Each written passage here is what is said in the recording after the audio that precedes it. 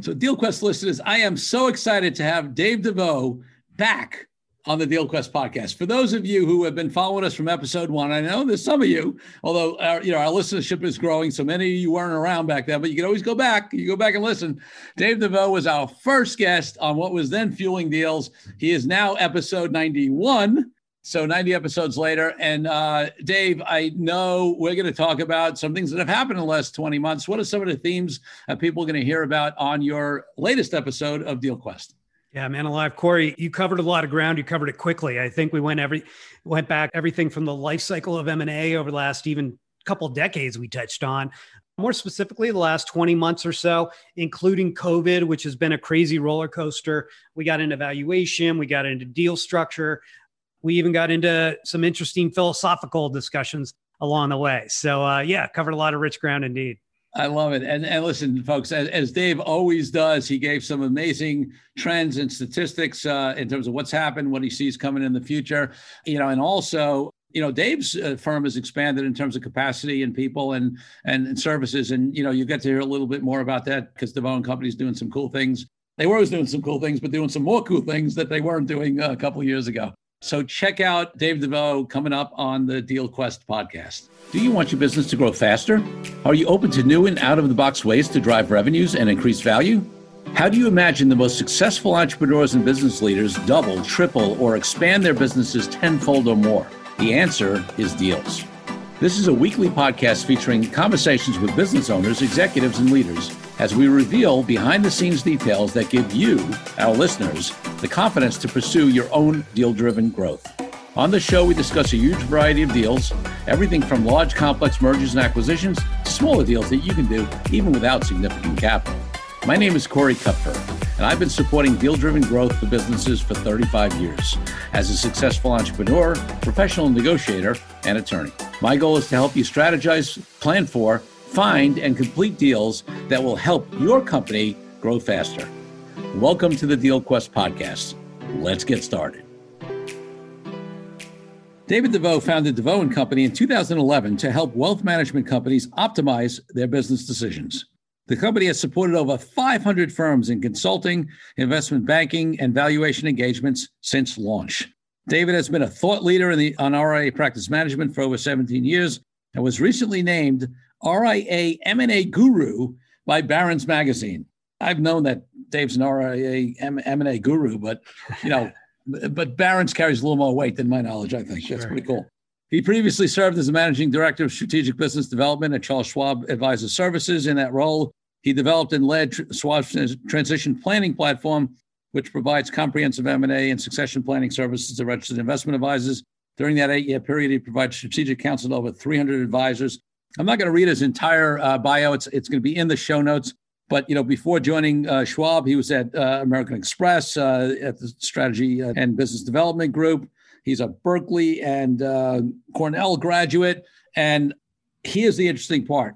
Dave DeVoe is the first person that I'm having back on for a repeat interview on what is now the DealQuest podcast. And believe it or not, folks, for those of you who didn't catch on to this at the very beginning, Dave DeVoe was the very first episode of what was then called the Fueling Deals podcast, launched on February 20th, 2019, 20 months ago, the day after my birthday. That's when we launched it. And this episode is going to air on October 21st, and it's going to be episode 91. So we've had 90, or I guess 89 episodes between his first appearance and this one. So I'd love to welcome back to what is now the DealQuest podcast, David DeVoe. Great to have you back. Wow, it's an honor to be here. Honor to hear those great accolades. Clearly a pleasure. Always a pleasure to talk to you, Corey. And congratulations. I mean, what a great achievement you have here. 90 and counting podcasts, really helping people that need to learn more about negotiation and getting things done. I think it's wonderful. So I'm happy to be back. Thank you for having me. Thanks, Dave. It's interesting. We won't spend a lot of time on this, but when I found out there was a thing called pod fade, the majority of podcasts don't make it past 15 episodes. I'm sort of a do it or not do it guy. Like I'm going to do 0 episodes or hundreds of episodes, not 14 or 12. So yeah, indeed. So we're well along the way, which is great. And listen, folks, I wanted to have David back. I mean, when we first started the podcast, I recorded 8 episodes, put them in the can because that was the advice to get ahead. And then we chose to launch Dave's as number one because when you're doing a deal podcast, a lot of people think about M&A and that kind of stuff. And although the podcast is specifically about all types of deals, from big M&A and financing deals to licensing and joint ventures and strategic alliance, we figured who's better to start than a top investment banker and consultant and valuation person in the M&A space. And also, although it's not the only area we work in, the RIA space, the investment advisor space, is our biggest single niche, and Dave focuses in that space. So it really made sense.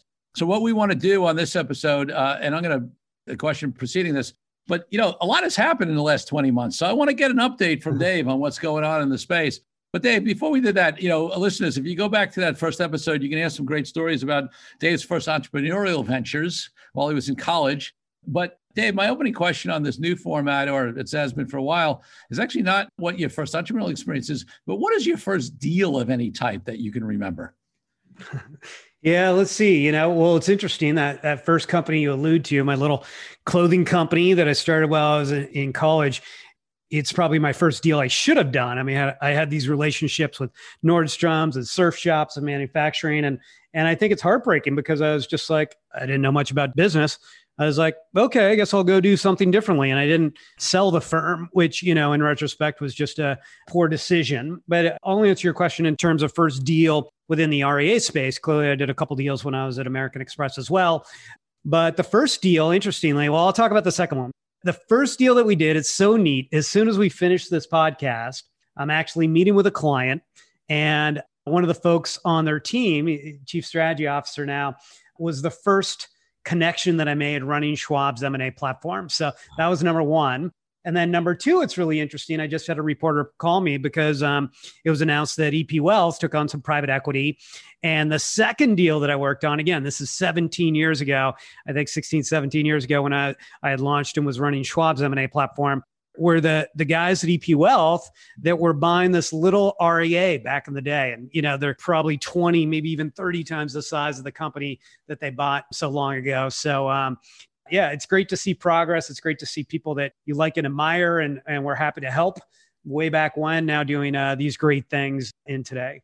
I love it. I love it. You and I have something in common because I have the story about my flyer delivery business, delivering circulars in Brooklyn door to door when I was 15 and 16. And I made the same mistake you did. I mean, I was making a few $100 a week in the 70s as a 15-year-old kid, making $300 a week. And yeah, I had no concept of enterprise value, which is something that, we always preach to advisors who are leaving, wirehouses and, banks and trust companies to become independent to be able to build enterprise value. Well, I similarly had no concept that I had contracts and, and stuff like that. When I went away to college, I just gave up the business. And you're right. Yeah. I mean, I could have sold that to one of my friends, at least, who could have taken it over. I mean, that was a $300 a week cash flow. Absolutely. There's some value there. Absolutely. For a 15-year-old kid. Yeah, 100%. So, all right, Dave. So listen, it's hard for me to think back to 20 months ago when, you were on the show originally, and people can go back to that episode. It would be actually a cool thing. People go back and check out that episode. By the way, there were also a couple episodes that I did out of, Dave runs this great M&A summit every year. This year, it's going to be virtual coming up, but normal times it's in person. And, last year's summit, I did actually a couple episodes, talking about all the wisdom that came out of that. So you can check out those as well. I don't have the episode numbers handy.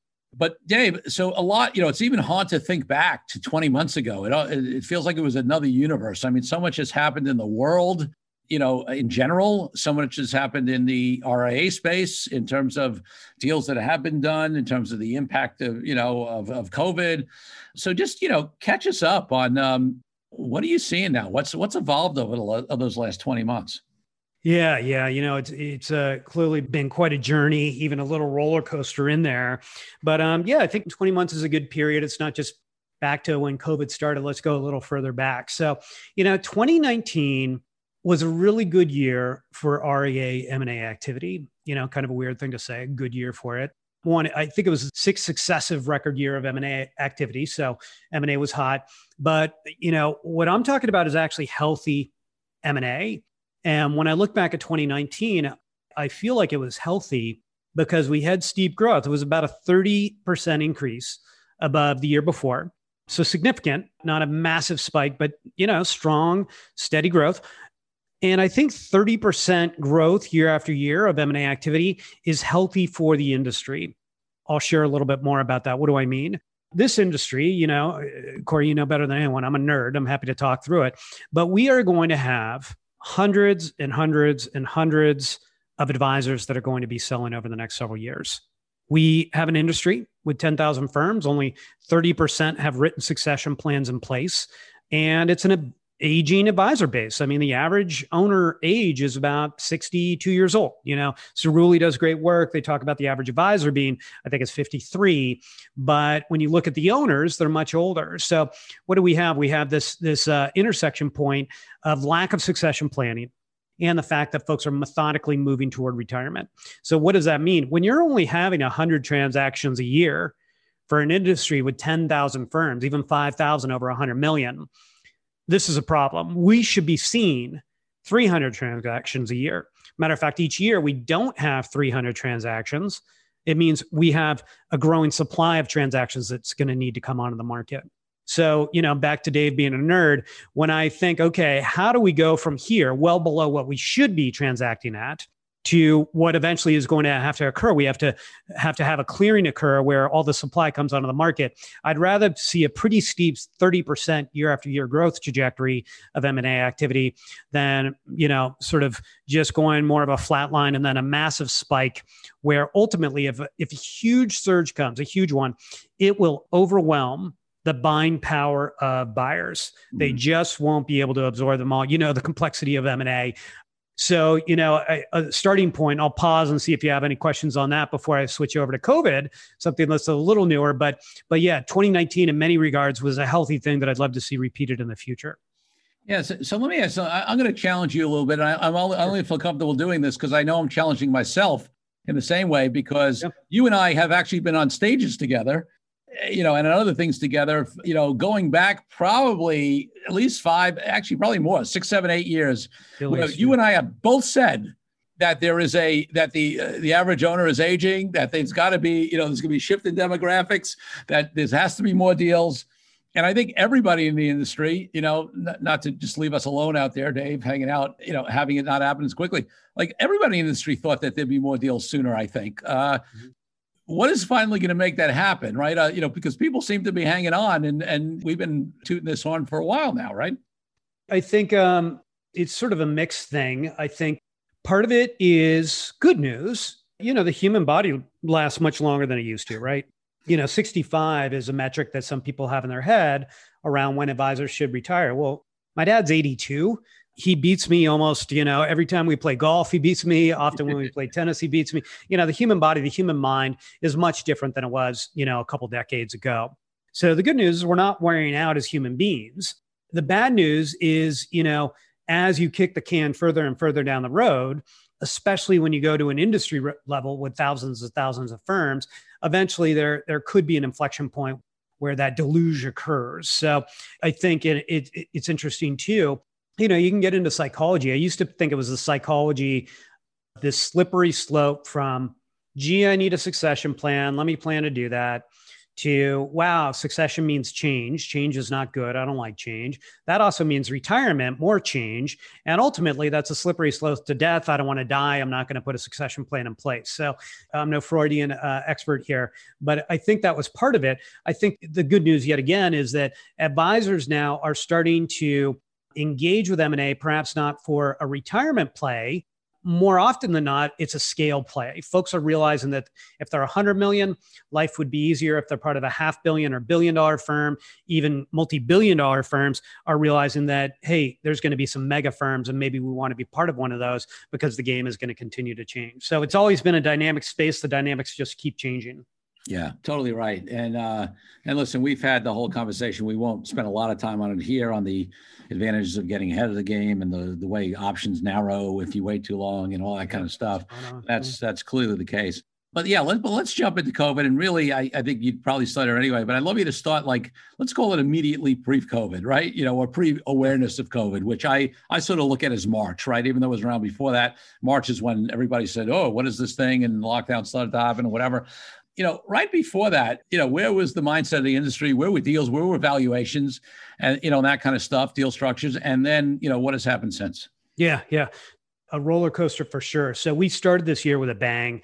January 2020 was an all-time high of monthly activity. I've been doing this for 17 years, had good data for a couple of years before that. And before that, the industry is just a shadow of what it is today. So, I can say with conviction that January was the most active month we had ever had in this industry. And that was driven by a couple of factors, including what you touched on. Valuations were at an all-time high. Again, I've been tracking this. I went on record probably about a year and a half ago saying, hey, valuations are now officially at an all-time high in the industry. It eclipsed the peak that I didn't think it would eclipse before, which was 2008, early 2008. And it eclipsed it in a good way. In 2008, there were a lot of jokers, a lot of folks that had a bunch of cash in their wallet and they weren't super sophisticated and they were throwing it around.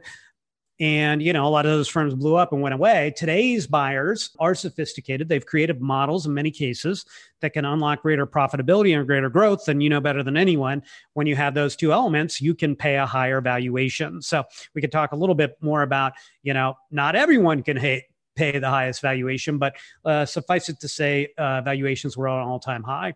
And then you're spot on, January, some rumblings, February, a little bit more of a fear factor, March hitting in all cylinders. Matter of fact, we actually look at February as when it started impacting this industry. Mm-hmm.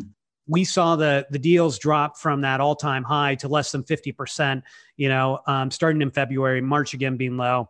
And we went into the second of 4 phases that DeVoe & Co created. You can see it in our RIA deal books that we come out with once a quarter. We'll have one out in a week. And, 4 phases. The first, once COVID hit, the 4 phases of post-COVID RIA M&A is, phase 1 is just deals that are getting done. It hits. If you're negotiating a deal and you're far along, you're going to land that plane. You're going to get it done. But, part of that started happening in tandem with phase 2, which is this lull of activity. We can talk a little bit about it. There's this divergence that we saw where the lull, it hit everyone initially. They were like, wow, COVID, what's happening here? Let me catch my breath. But firms under $1 billion, firms that were not professionally managed, really slowed down and for a longer period.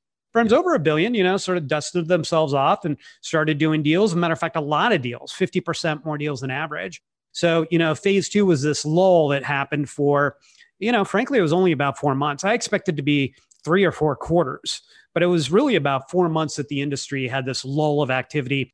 And we've now solidly moved into phase 3. Phase 3 is a surge of activity. We went on record too about halfway through the quarter saying, hey, heads up, we actually just we're back on track. The lull has passed. We're now at the surge activity. We just eclipsed a record number of transactions that we've seen in a quarter. So I won't say the number, but I'll tell you Q3 2020, despite what I expected, maybe what you expected, which advisors in our poll, we poll advisors, you can find that too, a poll that we did a couple months ago. They expected 2020 to be a soft year, but sure enough, we're back on track. Valuations never pause through this process, Corey. Even in that lull of activity, we have sophisticated buyers that had been through 2008. They were looking at the cash flow and, frankly, Q1 cash flow of 2019 was pretty similar to Q1 cash flow for 2020 for a variety of reasons, but they didn't blink on the valuation. They did blink on deal structure. Yes. And deal structures went from, close to 80% down in many cases, down to 50% down. And gee, you know what? We're going to put some barriers in place or some risk mitigation techniques so we're both sort of sharing in the risks. And I'll tell you, the roller coaster is back up. We see the deal structures equally attractive as they were back in, December 2019 and January 2020. So yeah, quite a roller coaster indeed.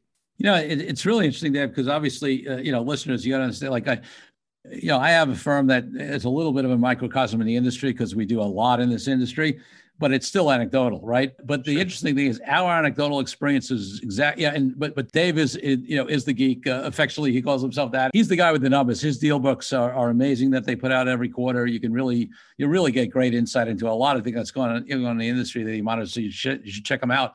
But my anecdotal experience, my little microcosm of the RIA M&A world really tracked that. I mean, we had a couple of deals in progress and they got done, like you said.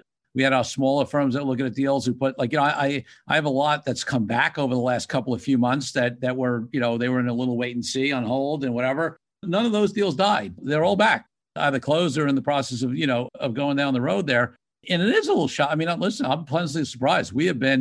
We've had some of our busiest months in business during COVID. after that sort of wait and see hiccup period. So it's a great thing. And maybe, a little surprising, we sort of anticipated the timing to be longer than, as you did as well. So it's a great thing. Yeah, it's kind of shocking. And, I'm hoping it's a V curve, right? We had that 4-month decline and 2 months, if you just look at the $1 billion plus deals. And, the surge is back. 2008, going back in history, we saw a W curve. It was much more drawn out. In 2008, the REA deals really slowed down for not only several quarters, but even a year or more. Started surging back up. They came back to the tables and then it just collapsed again. So we'll see. I guess, COVID is real.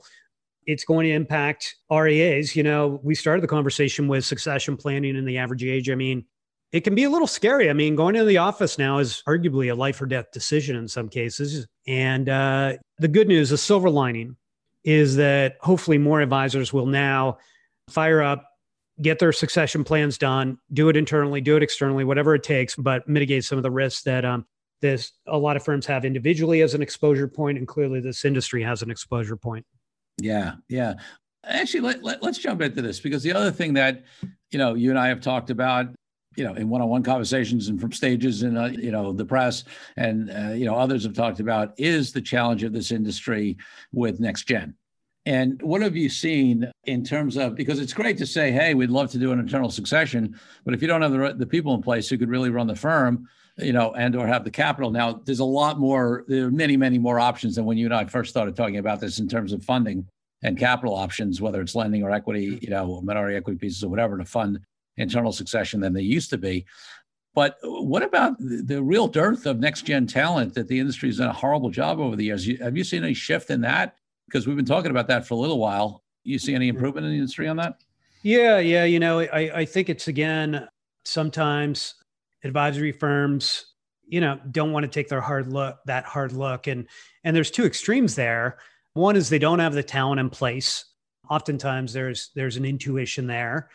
The other extreme is they've waited too long and the firm is just worth too much. The next gen isn't going to be able to afford it. The mail truck is just too far away from the dog. The dog's not going to catch it. It's moving too quickly. And, I'm from California, so I can talk about Buddhist concepts. There's this Buddhist concept of, this being the case, now what? This being the reality of the situation.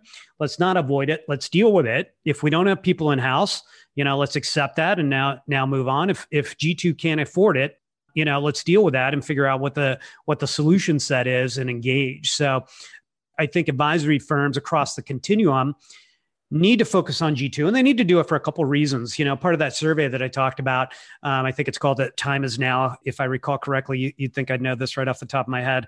I have a wonderful marketing person now that puts names to all these things. But right. We did a survey, and part of that survey, 57%, Corey, 57%, a majority of the firms said that if they had to transfer management and leadership to G2 tomorrow morning, 57% said it would be bumpy at best. Some said much worse than bumpy. Some said a disaster. Some said, we don't even have G2 in place. So only 10% said it'd be as good or even better.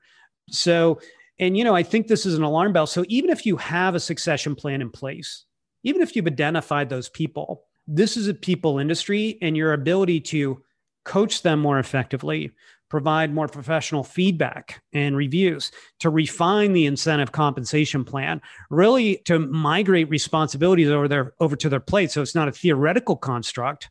You're helping them actually learn how to run the firm, how to make these decisions, how accounting works, how to focus on marketing and all these things.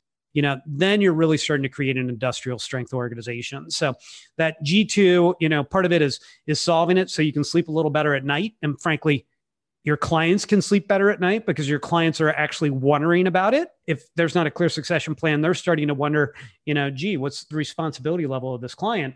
But if you have identified that team, really coaching them to be the very best successors as possible. So there's no better investment you can make. Let's take a break from the show for a minute so I can invite you to a new way to determine your deal readiness. I created a fast and easy assessment that will determine exactly how deal ready you are. Once you complete the assessment, I use your responses to identify the obstacles that are holding you back from being a deal-driven growth genius. It's as easy as heading to CoreyKupfer.com/assessment. That's CoreyKupfer.com/assessment and filling out a few multiple choice questions. I'll be checking in after the episode to see what your results are. Now back to the show. We mentioned in your bio that, at a high level, you do investment banking, you do consulting, you do valuation work. But I happen to know because, I follow you a bit and so we keep in contact. A lot has happened at DeVoe & Company over the last 20 months in terms of additional services that you guys and offerings that you guys have, some key personnel you brought on. Give us an update about, some of the expanded services and team that you have at DeVoe & Company. Yeah. So, we keep chugging along. We started, as you know, almost 9 years ago. It was just me. We'll have our 14th person join in 2 weeks. And we just keep expanding and going deeper on what we're doing. So you might recall 2 years ago, you mentioned capital and passing. DeVoe Capital Works. There's so many different solutions.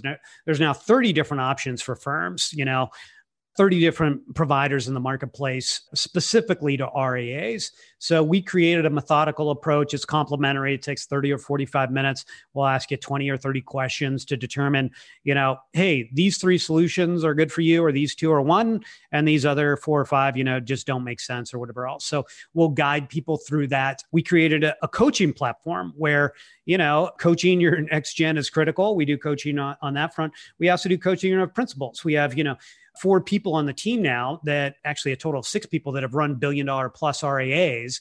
And 4 of them are actively providing coaching services, biweekly calls with RIAs like anyone on the call to help them look around corners and run their business better. We also created a one-to-many coaching platform. We call it an accelerator. We just finished our first one. It was a 6-month program, monthly rhythm we had 9, $1 to $3 billion advisors that are friends of DeVoe & Company pilot it. We're now opening up to a broader group to optimize the value of your firm. So once a month, we get the gang together. It's like a study group on steroids. The next hire is really exciting. I mentioned that survey you've been hearing me talk about human capital, best kept secret. I think we're doing as much or more human capital than anyone else in the industry. And that's a core focus. So we have a full-time managing director that's coming on with great experience that will be starting, maybe even before or after you launch this, but she'll be starting shortly and spend all of her time really focused on helping the advisor community run their businesses better with that critical investment, their human capital. So lots of exciting stuff indeed. So that's great. There's so many ways that you help advise, and this industry so well. So let's get back a little bit. So we talked about, sort of the past 2019. We talked about immediately pre-COVID in 2020. We talked about COVID and coming, I don't want to say out of it in terms of the pandemic, but out of it at least in terms of, how the industry adjusted to it. Let's look forward a little bit. So, we still, valuations have stayed strong, which means that they're at all-time highs. You mentioned some things around deal structure. I mean, I remember a time when you used to regularly say to a client that, it's 25 to 33% down and the rest over whatever, 3 years, 5 years, whatever.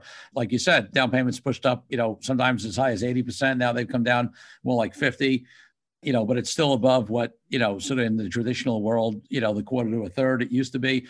You mentioned some things about risk shifting. I've seen that as well, where there's some, more risk if clients don't stay or come, whatever, look backs, adjustments, earnouts, whatever, in deals. I know none of us have a crystal ball to the future, and a million things can happen in the world that affect the market and all that kind of stuff. But just in terms of trends, what are we seeing? I mean, there's certain things like more, money, private equity, even, firms that are doing minority investments, which never used to be around. The ecosystem keeps growing. On the flip, we have people like Goldman Sachs looking to get into custody and hiring some people out of Schwab and Pershing, recent announcements, right? So, a lot of trends happening there. How do you see all that affecting the future of the industry? Yeah. I think, it's a dynamic industry. I mean, the starting point and the good news is the industry is the white cowboy hats. These are people taking a fiduciary approach to helping the investing public. So, honored to be part of this community. And literally our mission is, hey, we can't help do the great work that all these RIAs do for the investing public, but we sure can help them run better companies so they can touch more and more people, help them, help more and more Americans invest their money and achieve their goals and their objectives. So, so that foundational thing, I think, is just, it's attracting more and more interest. It's attracting more and more smart people. It's attracting more and more private equity, and it will become, I think, more and more dynamic. We've been in the space for years and even decades, approaching decades. and it's been a dynamic space, but I think it's really going to accelerate. So a few trends that I see happening. One is we'll go through the rest of this lull on the M&A activity. I'm sorry, the surge, phase 3. We'll see additional activity that will spike for a while. I could see that sustained for several quarters. And eventually we'll move back to that upward trajectory that I hope to see around 30% or more a year, consistently year after year. I'm very sensitive to, and the reason I track M&A in such a disciplined format or approach is because I am worried about it becoming unhealthy, where we have too many sellers and not enough buyers, and that's just going to create some disasters for the industry. So I think on the M&A front, that's going to happen. I think the other thing that's related but separate from that is we're going to see the emergence of these mega firms. These aren't just big firms, biggest part of it, but these are sophisticated management teams that are intelligently running organizations. They often have private equity backing or at least capital to do things really creatively. So just because you're big doesn't mean you're what I'm categorizing as a game-changing mega firm. It's because you're big and you're doing things differently. And I think we will see a diversion here. We will see these mega firms that will separate from the pack. They're going to grow faster. They're going to do things differently. They're going to offer, I'll say it, they're going to offer greater value to the clients. It's a trend that's emerging. Now, the good news is that doesn't mean that everyone should pack it up and go away. That doesn't mean we're going to see massive consolidation, from 10,000 firms in the industry down to, 2,000 or 5,000 or even 8,000. There's very low barriers to entry. And once you're in this business, wearing that fiduciary hat with this strong attention to detail, the nature of the beast in this industry, advisors are taking care of clients well, and the small, medium, and large will continue to exist. So I don't think there's an existential threat. This isn't, hey, you got to get big or go home. It's not going to be the travel industry when the dot-com hit, but we are going to see this divergence, and some of these mega firms are just going to do things differently. I think, we're also going to see, related to that, but separate, is technology is going to shift from being an enabler to make things more efficient, to take headaches off people's plates, give them more time, make them more industrial strength, give them almost synthetic scale to a degree. We're going to start seeing technology, drive growth directly. Some of these mega firms are going to start, thinking very creatively. And matter of fact, we have you mentioned the M&A Plus Summit that's coming up, and please attend again and report away. I guess this time it'll be remotely.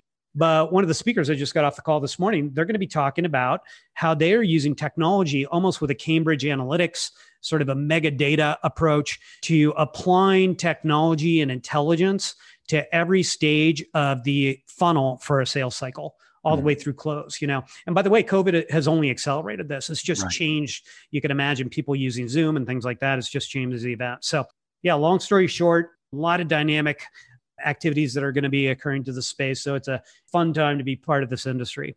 I agree with that, by the way. I think just the trends are, just so continue to be in favor of independence, right? And the level of sophisticated teams that are moving out and the infrastructure and support around them in terms of technology and financing and consulting and, you name it, is amazing. And it's just, it's just really a maturing industry.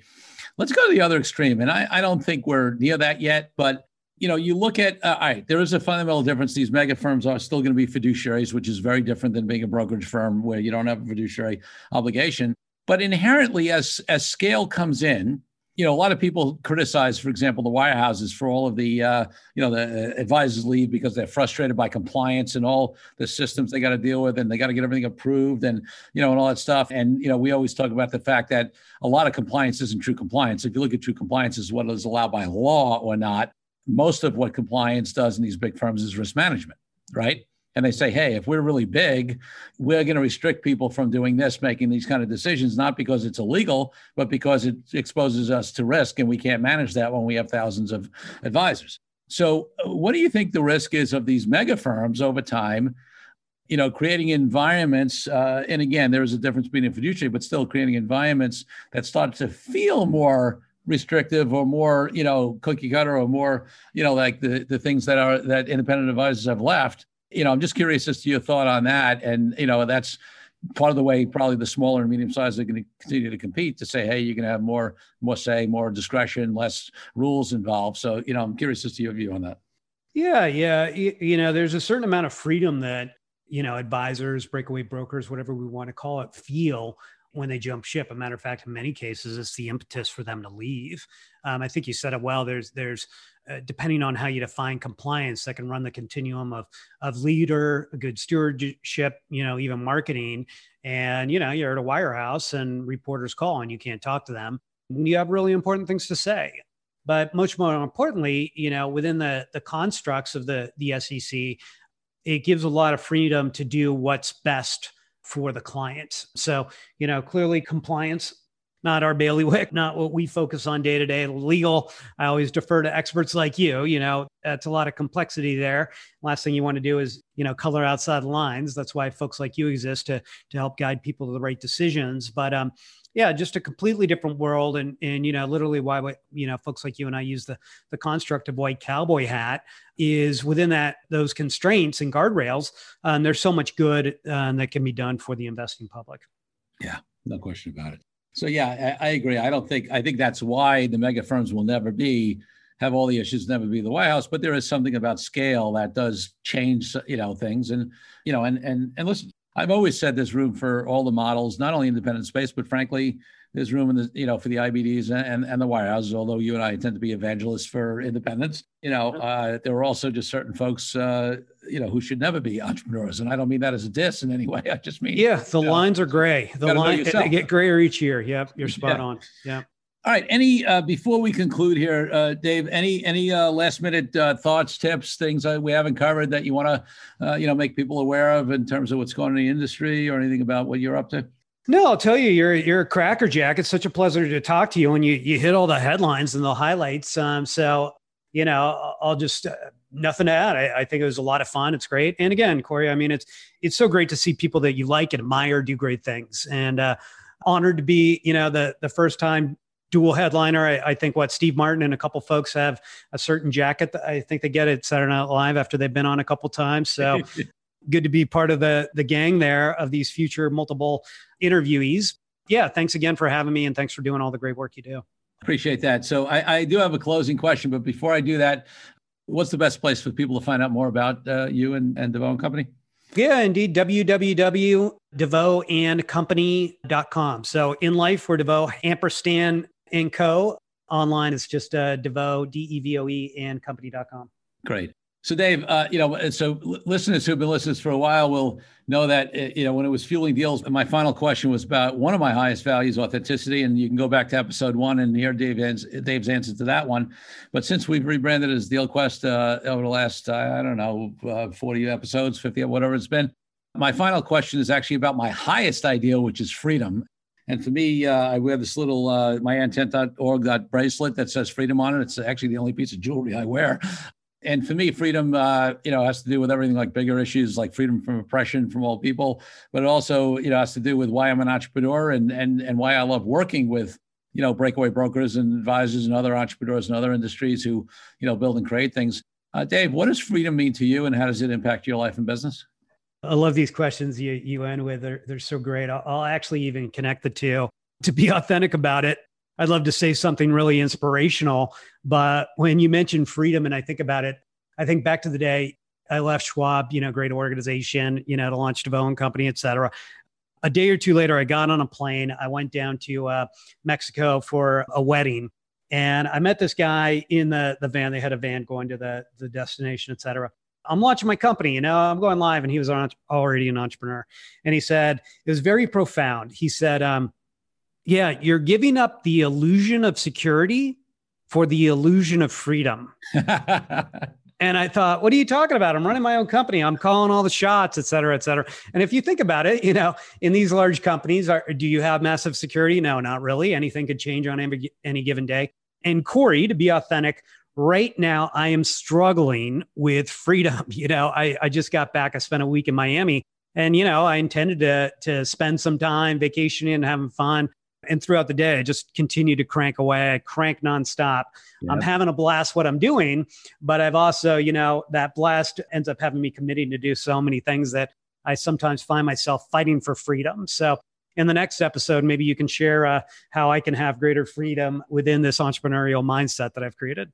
No, Dave, I think I appreciate that authentic answer. And it's something that we all deal with. And, It's great. Yeah, we don't have a boss, right, as entrepreneurs, except for all our clients. And if we're doing it right, frankly, all our employees, not that they're really our boss, but we need to, we're a resource to them if we're setting it up right. So they need us, our clients need us. So yeah, I love that comment about it being somewhat of an illusion of freedom. I do think that ultimately we do have the ultimate decision-making authority. And I think that does give us a freedom, but figuring out how that, really applies and how we have day-to-day freedom is a classic entrepreneurial challenge. Yeah. Love it. Dave DeVoe, thank you so much for coming back and being a guest on the DealQuest podcast. My pleasure. Thanks for having me. Thank you for joining me on this episode of DealQuest, where we help you understand how deal-driven growth can be your ticket to freedom. I want to invite you to a unique way to tap into the wisdom and experience of the DealQuest community. Join the DealQuest Deal Den Zoom calls, a free monthly 90-minute mastermind.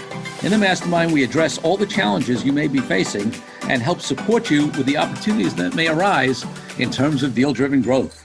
You will get input not only from me, but all the members on the call will collaborate and serve each other in a mastermind format. To sign up for the free mastermind, go to www.corykupfer.com/dealden. That's corykupfer.com/dealden.